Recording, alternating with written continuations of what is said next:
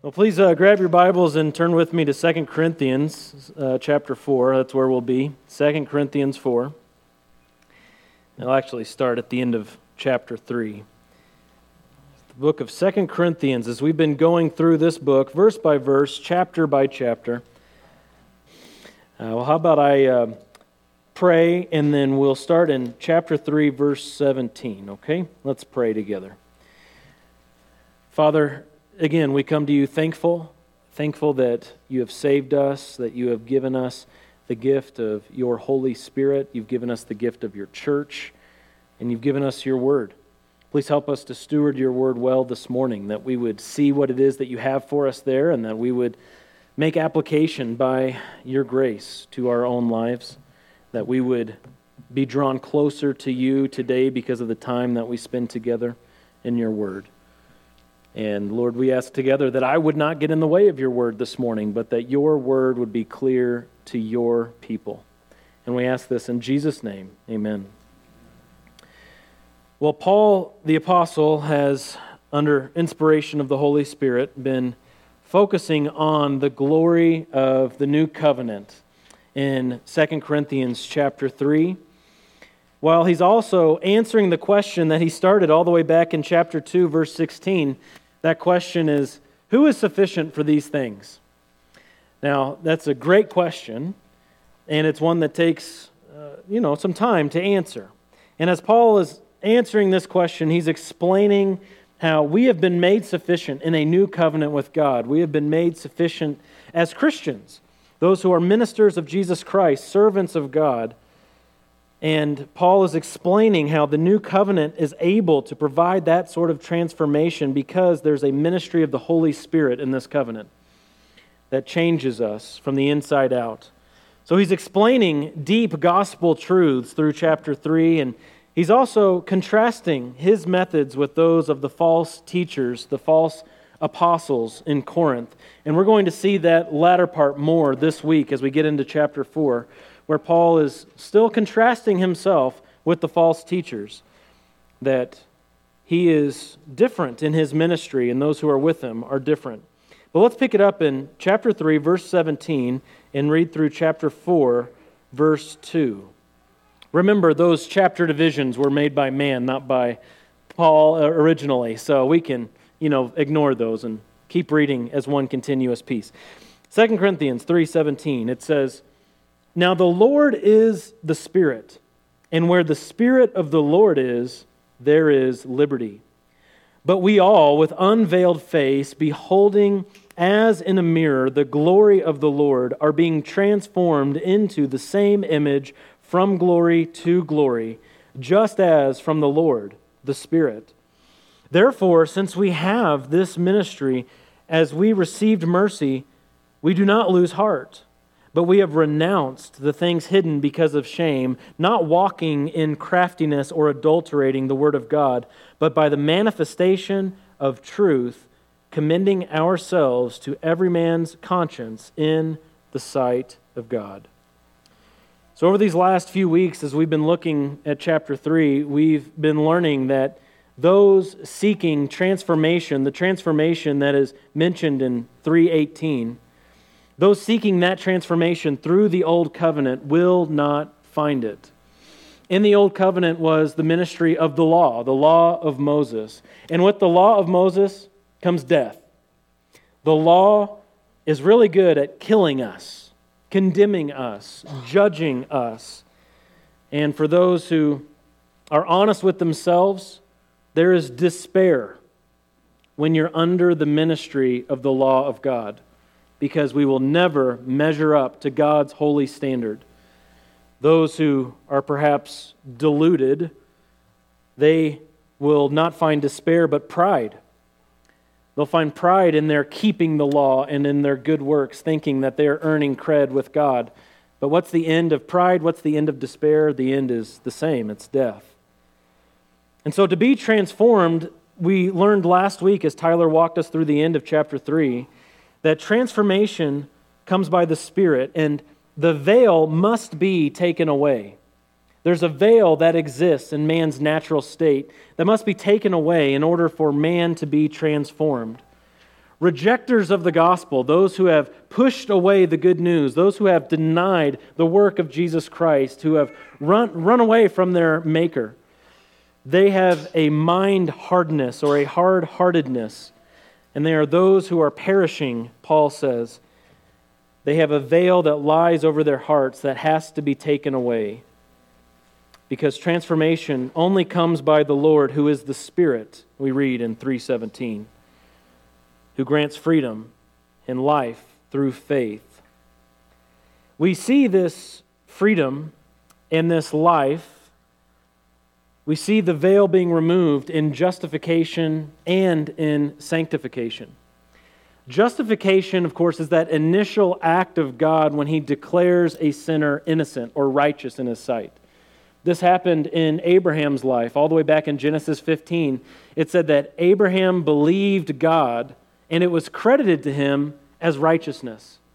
That was an amazing moment in Abraham's life when he believed God from the heart. And in that moment, at that time, once forevermore, Abraham was declared innocent in God's sight because he was righteous in God's sight.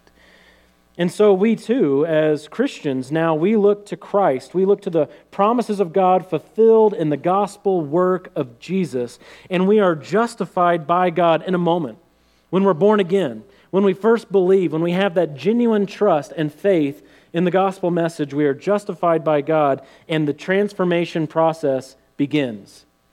Now, in a sense, the transformation process happens in an instant. If anyone is in Christ, he is a new creation. We're going to learn that in the next chapter, chapter 5 of 2 Corinthians. Yet we also know, as Romans 8 says, that we are being conformed to the image of Jesus. Romans chapter 12 says, have your minds renewed day by day, being transformed by the Word of God. Our salvation, our sanctification, it is already, but not yet. In God's sight, we are holy, we are righteous, we are set apart, but we are not yet as we will be, because God's not done with us, is He? In fact, there's a lot of stuff that we need to work out, isn't there? Day by day, God continues to expose what's in our heart, and that's sanctification. Day by day, as He's growing us up in the faith in Christ, we recognize that just as we were not justified by works of the law, we're not sanctified by our own efforts either. Instead, we look to Jesus. Those Old Testament saints looked forward to the fulfillment of the promise of God when the Messiah would come and when He would accomplish redemption on behalf of the saints. And we look back to that time now. We live on this side of the cross, and we look back to Jesus, and initially we're justified, and as we continue to do that through this life, looking to Jesus, the author and perfecter of our faith, we are sanctified by the Holy Spirit in God's grace. Robert Gramacki has a great summary statement on this. He says, after a person has been justified by faith in Christ, he should walk under the control of the indwelling Holy Spirit rather than under the legalistic regulations of the Mosaic law, the law of Moses. The gospel produces liberty from bondage to sin and to the law. We are now free. Where the Spirit of the Lord is, there is liberty. And where is He? He's here, isn't He? He's in each one of us, and as we gather together, He is among us, granting us great freedom. Well, this is the message of the new covenant. So Paul says at the beginning of this new chapter today, chapter 4, verse 1, since we have received this ministry, or this life and service that we have, it's taking the new covenant out into the world, and it's reminding ourselves of this new covenant that we're in with God. Back in chapter 3, verse 6, Paul says that we are servants of a new covenant. We have a ministry of the new covenant.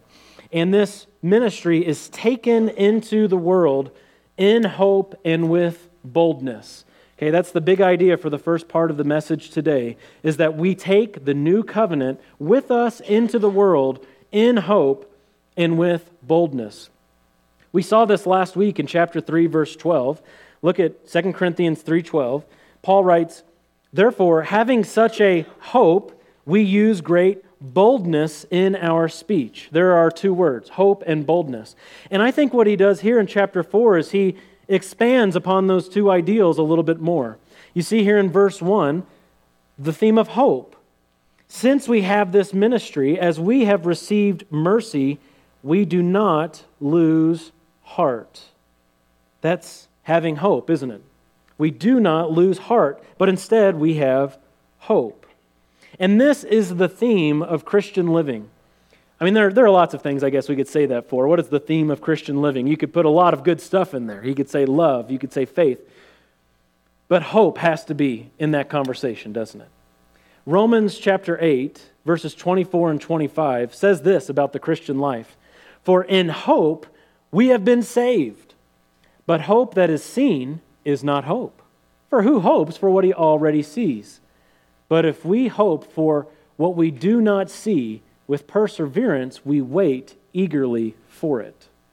In this life, we're waiting eagerly for the total, final redemption of our souls, and we wait in hope. We're waiting for something that we cannot see. And Jesus said, blessed are we for those who believe without seeing. The doubting Thomas, he was blessed. He got to touch the risen Christ. But Jesus said in that moment, you believe because you see? Blessed are those who without seeing believe. That's hope, isn't it? We hope for that which we do not see. In Romans 15:13, I love this verse. Romans chapter 15, verse 13. Now may the God of hope, God here is putting a label on himself, the God of hope, fill you with all joy and peace in believing. With what purpose? So that you will abound in hope by the power of the Holy Spirit. And so Paul is saying, both there in Romans and in 2 Corinthians, that this Christian life, the Christian service that we have, it's one of hope. We do not lose heart. And our hope is not some random wishful thinking, as the world might use that word, but our hope is based on something. Look at 2 Corinthians 4:1. Look how he ties our hope, our not losing heart, with mercy. He says, as we have received mercy, or because we have received mercy, we do not lose heart. It's a mercy of God to be saved. It's a mercy of God to be in Christian service. What business do we have claiming God as our own? What business do we have as saying we are children of God, we are servants of the King?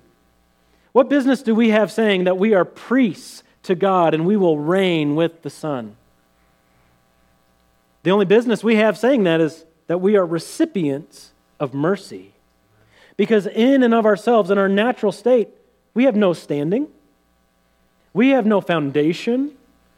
We have no root in and of ourselves to make these claims. But when we recognize the mercy of God and salvation, and when we're born again to a living hope, there's our word again, we now can talk about the God of hope as our God who has called us into his service. And there is great mercy in that. God's mercy gives us hope. You ever thought of it that way? God's mercy gives us hope. And so we don't lose heart, Paul says in verse 1. The Christian life and Christian service is driven by a hope that keeps us from giving up. Why is it that the Christian church just keeps going? The Christian church builds up these anthills and the devil comes by and knocks them over and we build them again. The Christian church hasn't been able to be snuffed out for thousands of years. As the world mocks, as the world gains power over us, as the world persecutes, as the world tries to eliminate God's book, the Bible, we just keep going. How do you explain that? How do you explain not losing heart? It's because this is a supernatural hope, isn't it? God is working from the inside out. He calls his people. He comes into their hearts. He gives us new life. He puts us together, and he keeps us going. We are propelled as Christians by hope to be courageous. You know, I think out of all the people in the world, Christians better be the most courageous people. We got nothing to lose down here. We got nothing in this world that should keep us from being just besides ourselves for God. I mean, that's for 2 Corinthians chapter 5, verse 14. Paul says, the love of Christ compels us. If we are beside ourselves, it is for you, because of God's love that has just so revolutionized our approach to life. Christians persevere because of God's work in giving us hope. Christians stay in the fight for truth, though sometimes it looks like we're making no progress. Even sometimes it looks like we're making negative progress. Christians don't lose heart because we have the God of hope on our side. We have the God of hope in our hearts. Perhaps you remember in Numbers 21, all the way back in the New Testament, the Israelites were grumbling and complaining as they were prone to do. And God sent fiery serpents among the Israelites, and many of them were dying. They were getting bitten by these snakes, and they're poisonous snakes, and they were dying. And Moses was instructed by God to make for himself on a standard a serpent. And so out of bronze he made this serpent, he raised it up, and when anybody looked at his staff that had this snake on it, they would be healed. And Jesus comes along some 1,400 years later, and he says that just as the serpent was lifted up in the wilderness on Moses' standard, so too the Son of Man will be lifted up, and all who look to him will have eternal life. In the Christian life, we keep looking to Jesus. We keep looking at the one who's gone before us, our forerunner in this life, the anchor for our souls, the one who is pulling us through in hope, and we don't lose heart. But it's not just hope that we have. There's also a boldness. Again, chapter 3, verse 12, Paul links these together, and he says, because we have hope, at the beginning of verse 12, having such a hope, we use great boldness in our speech.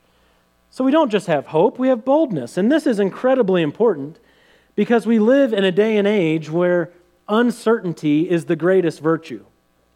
What's like the most virtuous thing that you could say to so many people in the world right now when it comes to religion and faith? It's not, here's the answer. The most popular thing that you can say is, I don't know, we're all on our own journeys. What's true for you is true for you. Now, of course, there's a degree to which we are on a journey. There's great humility in admitting this, that you don't know all the answers. Yes, I affirm all that. But when it comes to the gospel of Jesus Christ, Christian, have boldness. Use great boldness in your speech. Do not compromise on the message by which you have been saved. Do not entertain false notions that come from our enemy. Don't make friends with the world, but have great boldness in love that the truth would flow in your speech. Have the virtue of boldness. That's what Paul talks about next in verse 2. I think this is where he now explains in more detail what that means. We do not lose heart, he says, but we have renounced the things hidden because of shame, not walking in craftiness or adulterating the word of God, but by the manifestation of truth, commending ourselves to every man's conscience in the sight of God. So he starts explaining this here with the negative by saying there are three things that we've rejected. What does it mean to live in hope with boldness? Well, there are three things you got to set to the side first. Three approaches to life, three approaches to quote-unquote ministry that have to be renounced. And he starts off by saying that he is bold because he renounces, look at verse 2, things hidden because of shame. The first thing he lists that they renounce. This is disgraceful behavior that is hidden from others. Disgraceful behavior that is hidden from others. And this behavior is hidden because it is disgraceful. Because there's a level of shame associated with the behavior. And I got to know a little bit more about what that kind of stuff is like whenever Melissa and I, before we had children, were managers of a local newspaper in a suburb of Kansas City. It was a weekly newspaper, and week in and week out, we were putting the paper together and writing stories and interviewing people, attending meetings with local leadership and taking notes and all that stuff. And there was one county commissioner in particular that when I would go to his law office and I'd sit down with him and catch up on things, he was a natural. He did not have to be instructed. He was a natural at letting me know when something was either on the record or off the record. He, without me prompting, without me clarifying, he would tell me, now this is off the record. And then he'd go off and say this, that, or the other thing, usually about somebody else. And then he would let me know when he was back on the record. So when you think of things hidden because of shame, these are the off-the-record items that certain people employ in life. Now don't go telling anybody that I said this, or don't let anybody know that I did this. This is off the record. And the more I study the life and ministry of the Apostle Paul, the more I think that he was always on the record. I don't think Paul ever told anybody, no, hey, don't say anything, but I think Paul was just wide open. In fact, that word comes up a lot in 2 Corinthians, that Paul is just open. His life was an open book, and that's one of the reasons that the Corinthians were to consider as to why he was not a false teacher, as some were claiming, because his life was open to them. But things hidden because of shame is sinful behavior taking place in secret. It's living a double life. It's being a hypocrite and not wanting anybody to find out, embracing the hypocrisy, enjoying the hypocrisy. And this is, of course, what false teachers do. False teachers often like to go off the record. And then for everybody else, they have a different life they live on the record.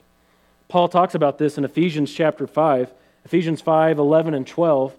He says, "Do not participate in the unfruitful deeds of darkness, but instead even expose them. For it is disgraceful even to speak of the things which are done by them in secret." Obviously, the things that false teachers do in secret, that's disgraceful. Paul says it's disgraceful even to talk about it. He rejected that approach to life and service wholesale.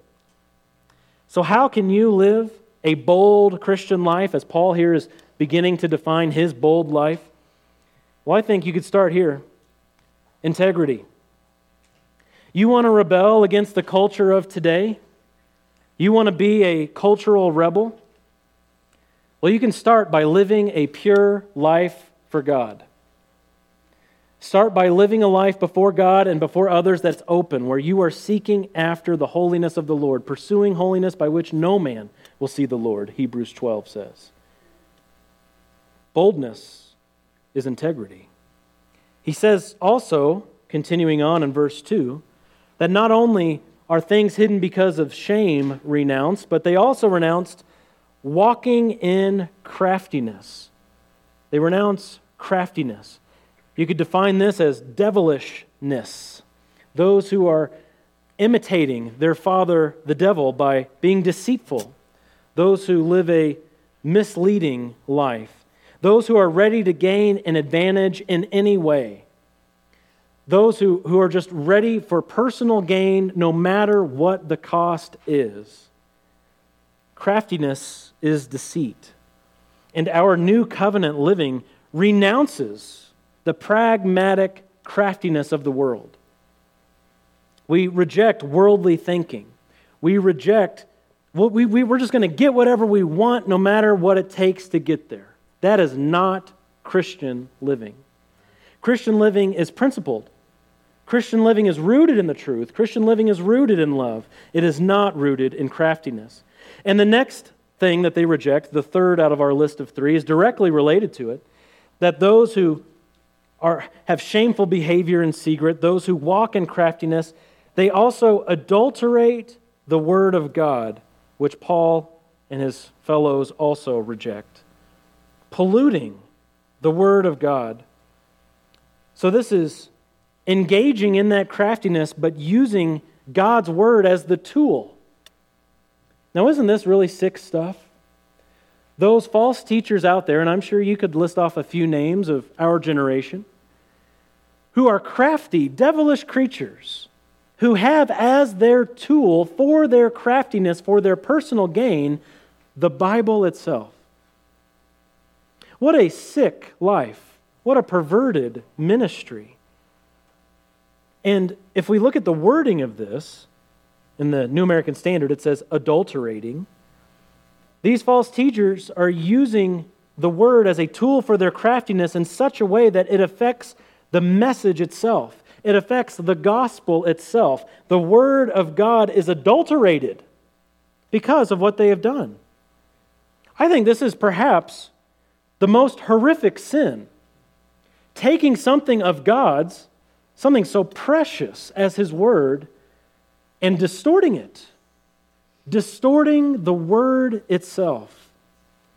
Now, I've used this as an illustration before a bit, so maybe you'll remember that I grew up as a bit of a picky eater. I am an only child, and so my parents let me get away with too much. Now, I have grown. I think probably since the last time I used this illustration, I've grown. I can eat lots more now. In fact, there's not much I reject. But one of the most difficult areas of eating for me, where I was really picky, was vinegary foods. I still don't like the smell of vinegar when I walk into the house after Melissa's been cleaning with vinegar. It's like, oh, it smells like an Easter egg factory in here. It's just disgusting. I just don't like this smell.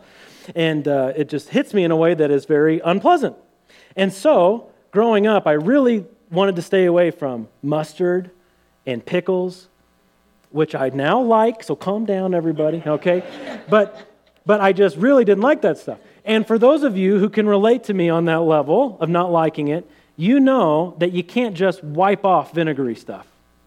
That once vinegary stuff goes onto a food, it has a way now of soaking into the food and ruining it forever. It's now polluted. You can't just take pickles off the burger because that pickle juice has now made that bottom bun sopping wet with nasty vinegar. Again, I now like it. Okay. Well, I think maybe this will help us consider what happens when someone who is crafty, a false teacher, takes the Word of God and adds to the Word of God his own personal gain, adds to the message of the gospel his own pride or his own advantage that he can gain through this means, where what comes out, what lands in the minds of the hearers is no longer pure. But the message morally has been corrupted. And the message, perhaps by the very words that he said, has been falsified because he has intermingled with the pure milk of the word poison. There's been a drop of poison put into the gospel message. And the word, we could say, as Paul does here in verse 2, the word has been adulterated by their deceit. The message has been corrupted. It's been polluted. True boldness in the Christian life and true Christian ministry is founded upon submission to God's sufficient revelation. False teachers don't submit to God's sufficient revelation.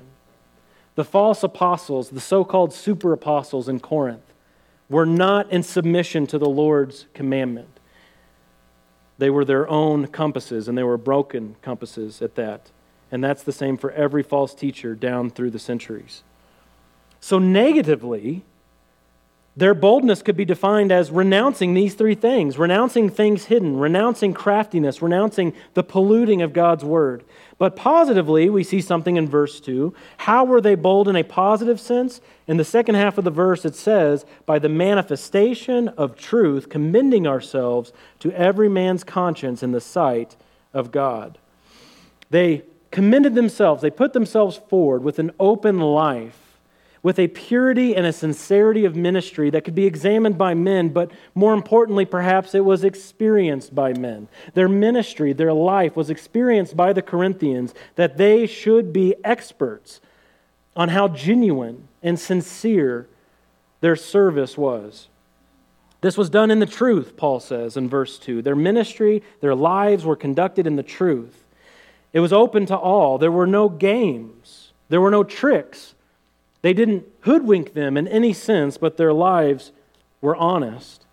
To the Thessalonians in 1 Thessalonians chapter 2, verses 3 and 4, Paul wrote to that church saying, our exhortation does not come from error or impurity or by way of deceit, But just as we have been approved by God to be entrusted with the gospel, so we speak, not as pleasing men, but God, who examines our hearts.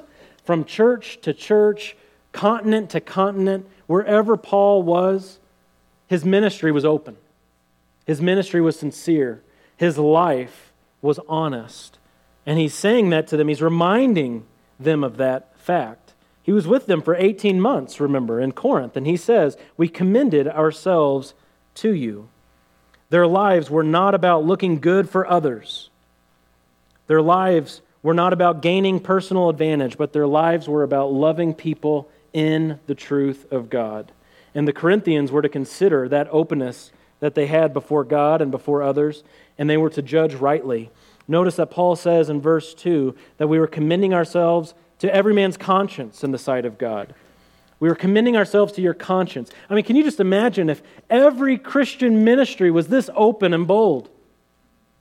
That there wouldn't be a need for these financial audit groups that go through and find out that there's been a Christian organization, yet another one, who's been robbing people.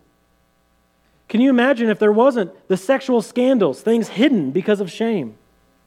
Can you imagine if every Christian minister led an open life before God and others, commending each one himself to everyone's conscience?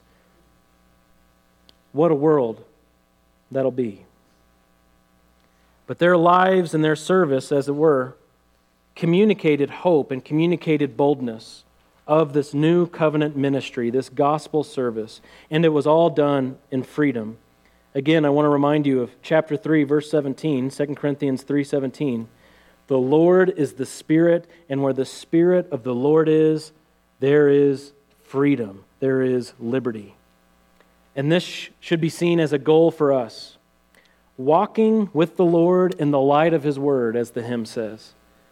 That we would walk with Him as He guides us by His light, and we boldly hope in freedom.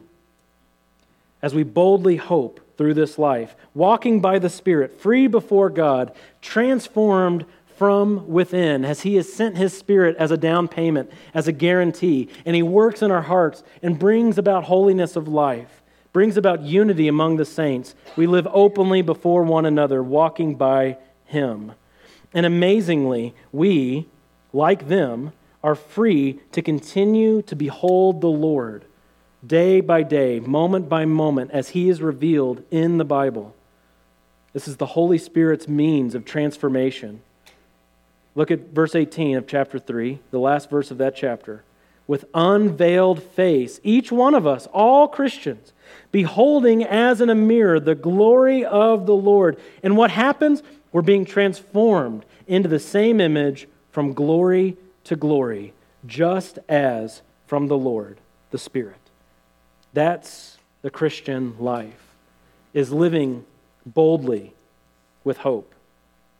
And if we're doing that, if we are beholding Jesus in the Word of God, if we're looking to the Lord continually, day by day, in God's revelation, how could we ever lose heart? As Paul says, we do not lose heart. How could we despair as Christians if we're looking to Jesus? Now, again, we've said this many times in the last few weeks. There is great reason to despair if you're looking to the law, because the law depends on you. The law depends on your performance.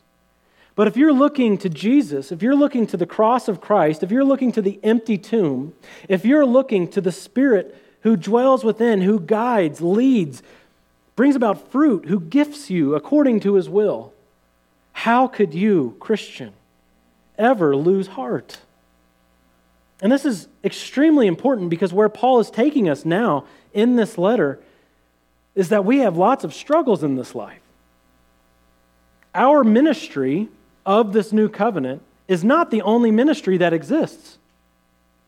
We have an enemy. We do battle day by day with the forces of darkness, as Tyler reminded us in that devotional before we prayed. That we're doing spiritual battle day by day. There's an enemy. We recognize there's more to this life than what we see with our eyes. There's more to life than what you can see with a telescope. There's more to life than what you can see with a microscope. There is stuff going on all around us all the time, and there's a battle taking place. That's why you have to put on the armor of God. You ever send a soldier out to battle equipped with nothing? We go out and we do battle equipped with that armor as it's described in the end of Ephesians. We have to be ready for warfare because our ministry is a struggle. In this endeavor of living the Christian life, we do have an enemy. He's our competitor in the fight for souls, and it is a fight. Let's read verses 3 and 4. Paul says, "Even if our gospel is veiled, it is veiled to those who are perishing, in whose case the God of this world has blinded the minds of the unbelieving, so that they may not see the light of the gospel of the glory of Christ, who is the image of God." So why do some people reject our ministry, our message, the gospel? Why do some people reject this bold hope that we have? We go out into the world and sometimes we can think, this is what's needed. I'm going to go out and I'm going to show them how the gospel has made me so hopeful and has made me bold. And then they will believe. Why does that not work? Because trust me, if you've gone out and you've shared the message, and if, again, as we were talking about earlier in the service, if there are family members you've prayed for, you've wept over, you've interacted with over and over again, and you've said the same thing a million different ways and a million different times, you're trying it from a little different angle, why is it not working? Why doesn't it work? Well, Paul explains this here, doesn't he?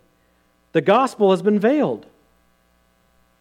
It says in verse 3, even if our gospel is veiled, it is veiled to those who are perishing. You see, the new covenant is glorious. The gospel is glorious. It's a bright light that surpasses all other things that occurred before it. Paul was comparing in chapter 3 the distinction in glory between the new covenant and the old covenant. And the new covenant is so bright you can't even see the old covenant anymore. It's great glory. However, somehow, some way, Satan has been allowed to put a blackout curtain over the glory of the new covenant for those who are perishing. There's a mind hardness, a callousness, a blindness that is occurring among the perishing. Satan seeks to cover up the glory of Christ, who is our covenant from God. Isaiah 49, the one to come, the Messiah. He has become to us the covenant from God. And his glory is the light of verse 4 here. You see that at the end of verse 4?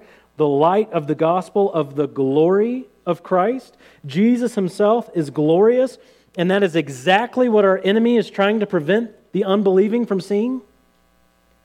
What is it that he's trying to stop? What is it that he's veiling, that he's seeking to drive them away from? It's the unique, eternal glory of the Son of God, the glory of the person of Jesus Christ. And Paul says in verse 3 that that's what's at the heart of the gospel. In verse 3 he says, our gospel is what is being veiled. The gospel that belongs to us. Not just to them in the first century, but for all Christians. It's our message. It's the message we've been entrusted with as ambassadors for Christ. We go out with a message that we take ownership of as God's people. It's the message that Jesus, who is God, the one true God from all eternity, took on the flesh. He was born of the Virgin Mary. He lived a life among men that was perfect. He proved himself to be pure and holy, the spotless sacrifice. And he was obedient to the point of death, even death on a cross, that he would go to the cross bearing the sin and shame of all people, being nailed there to suffer and die alone in our place for our sins. And he rose again on the third day, proving that he is who he said he was. He is truly the God-man, and no one can be made right with God except through Jesus Christ. There is nothing we can do to get that sin off of us. There's nothing we can do to get that polluted, corrupted nature away from us except turning to the Lord. Because when you turn to the Lord, the veil is removed and you behold the person of Jesus. When you turn to the Lord, you see the glory of Christ and you understand, you recognize it hits home, the gospel. And you're born again and you're made right with God once for all, forever.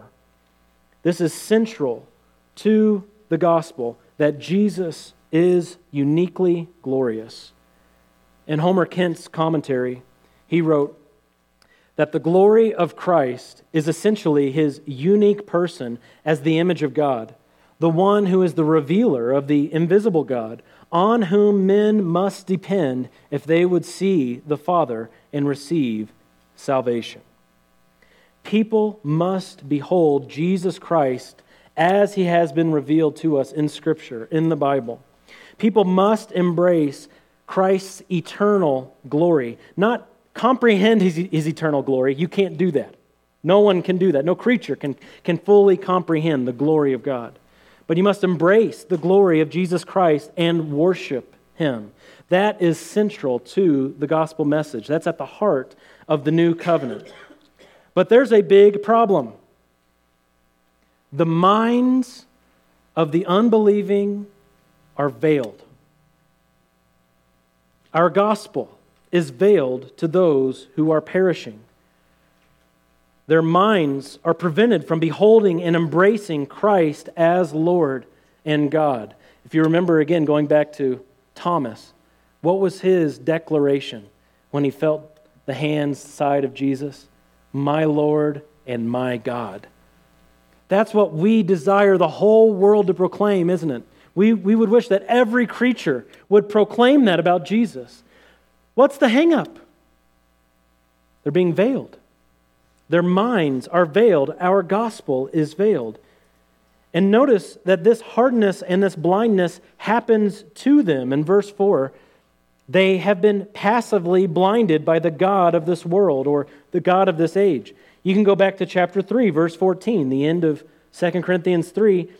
Again, passive language. Their minds were hardened. So they are recipients of hardening from without, not just a callousness that comes from within. And trust me, there's plenty of that, isn't there? Each one in the flesh, in his natural state, there are plenty of obstructions to truth. But in addition to that, from the outside, you have this veil that has been placed over their hearts, a veil that's placed over their minds. Paul says in verse 3 that they are those who are perishing, those who have been veiled. They are the ones who are perishing. They are unsaved sinners in need of redemption. They are those who reject the good news, and that therefore qualifies them as the perishing ones.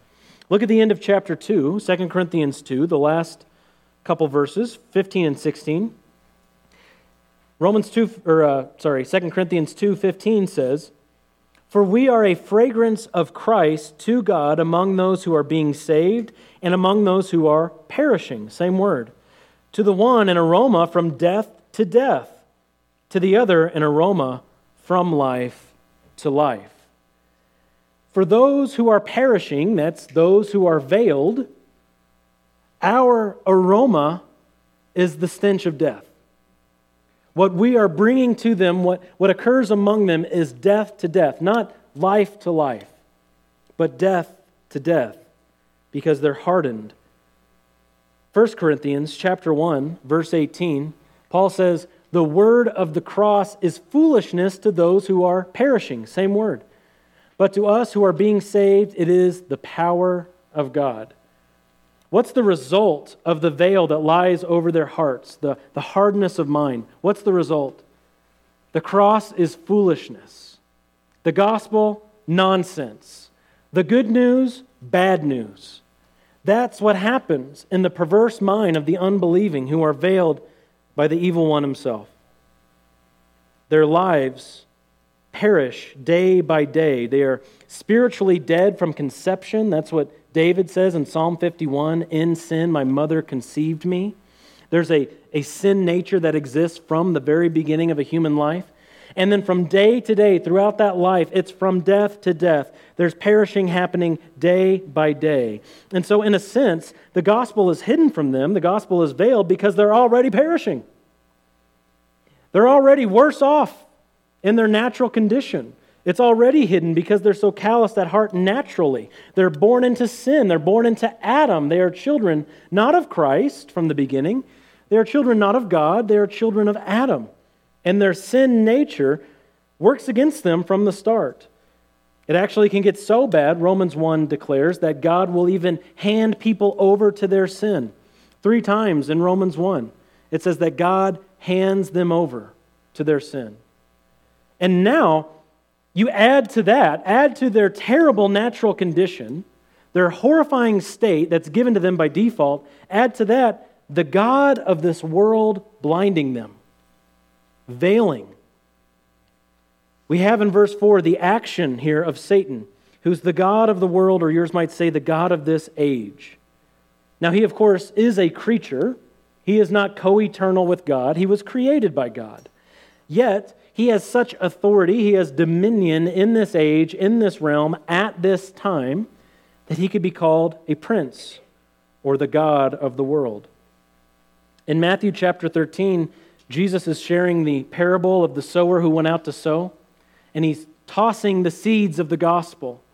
And that seed that falls on the pathway, on the rocky place, it never takes root. But instead, the evil one, who's represented by a bird, comes along and snatches it up. The god of this world. He comes along and he snatches the word of truth. In Ephesians chapter 2, starting in verse 1, Paul says to Christians, "You were dead in your trespasses and sins, in which you formerly walked according to the course of this world, according to the prince of the power of the air, the spirit that is now working in the sons of disobedience. Among them, we too all formerly lived in the lust of our flesh, indulging the desires of the flesh and of the mind, and were by nature children of wrath, even as the rest." He's the God of this world. He's the God of this age. 2 Timothy chapter 2, verses 24 and 26 expound on this same idea. "The Lord's bondservant must not be quarrelsome, but be kind to all, able to teach, patient when wrong." Why? Well, because with gentleness we must correct those who are in opposition, if perhaps God may grant them repentance leading to the knowledge of the truth. Why do they need that? So that they may come to their senses and escape the snare of the devil, having been held captive by him to do his will. He's the God of this world, the God of this age. The devil is actively involved in the lives of the unbelieving. He hates Christians. I hope you believe the devil's real. And if you do, I hope you recognize that he hates you. If you're here this morning claiming the name of Jesus Christ, he hates you, he hates your life, he wants death for you, he hates your ministry, all of your attempts to help others see the glory of Christ, he hates. He is following you around, veiling the gospel, or his minions are. Demons, which are also real. Demons who also hate you. Demons who also have a ministry of blindness. You don't have a friend in Satan. You have an enemy. In fact, in 1 Thessalonians 2:18, this is very interesting. Paul writes to this church saying, "We wanted to come to you, I, Paul, more than once, and yet Satan hindered us." Not just when people are coming to faith, but in Christian ministry, we still have to deal with the opposition of Satan. In fact, Jesus called him more than once the ruler of this world. Jesus gave him the title of ruler or prince. In 1 John 5:19, John assures his readers saying, "We know that we are of God," but then he says, "And we know that the whole world lies in the power of the evil one." That's what we're up against. Why is it so difficult to get the word out, to get the word to take root? Because the whole world lies in the power of the God of this world, who is blinding them, who's veiling the truth. So our role in evangelism has to be to help them turn to the Lord so as to be saved. 2 Corinthians 3:16, whenever a person turns to the Lord, the veil is taken away. That's the means by which they behold the glory of Christ. That is how they embrace Christ as both Lord and God, is by having the veil removed. And the veil is removed only by repentance. The unbeliever must repent of everything he thought about God, and he must embrace God as He has revealed Himself in His Word. The external veil, that corruption that has come upon the sinner, has to be replaced by the internal power of God in the person of the Holy Spirit. We rely on the work of the Spirit to come into the heart so that the person may be saved. The sovereign God has to remove this blindness, and He uses us. We are the tools in His hand. We are the instruments that He uses to reach the world. But it's a struggle. It's a real struggle. And we are totally, completely dependent on Him in this endeavor. It has to be an action of the sovereign God to change a human heart. You can't do it. You couldn't change your own heart. But you had to be born of God. This is God's business. And so we rely on Him day by day. I want to close by sharing with you this excellent quote from MacArthur. And then next week we'll pick up on this same theme again. MacArthur writes in his commentary, underlying much of modern evangelism is the heretical idea that anyone can and will respond to the gospel if it is presented in an ingenious enough way. That view sees unbelievers as consumers for whom the gospel must be cleverly packaged in order to make the sale. Salvation is never the result of human persuasion. It is a sovereign act of God. Amen. Well, next week we will discuss that more as we consider our role in this process. Let's pray. Father, thank You for saving us, for giving us hope and giving us boldness in this life as we go out as ambassadors for Christ to represent You with the gospel. Help us to do so well this week, that we would not lose heart, but that we continue looking to You, the author and perfecter of faith, that we would just honor You by being faithful, lives of integrity, committed to the truth, submissive to You, God. Help us, we ask in Jesus' name. Amen.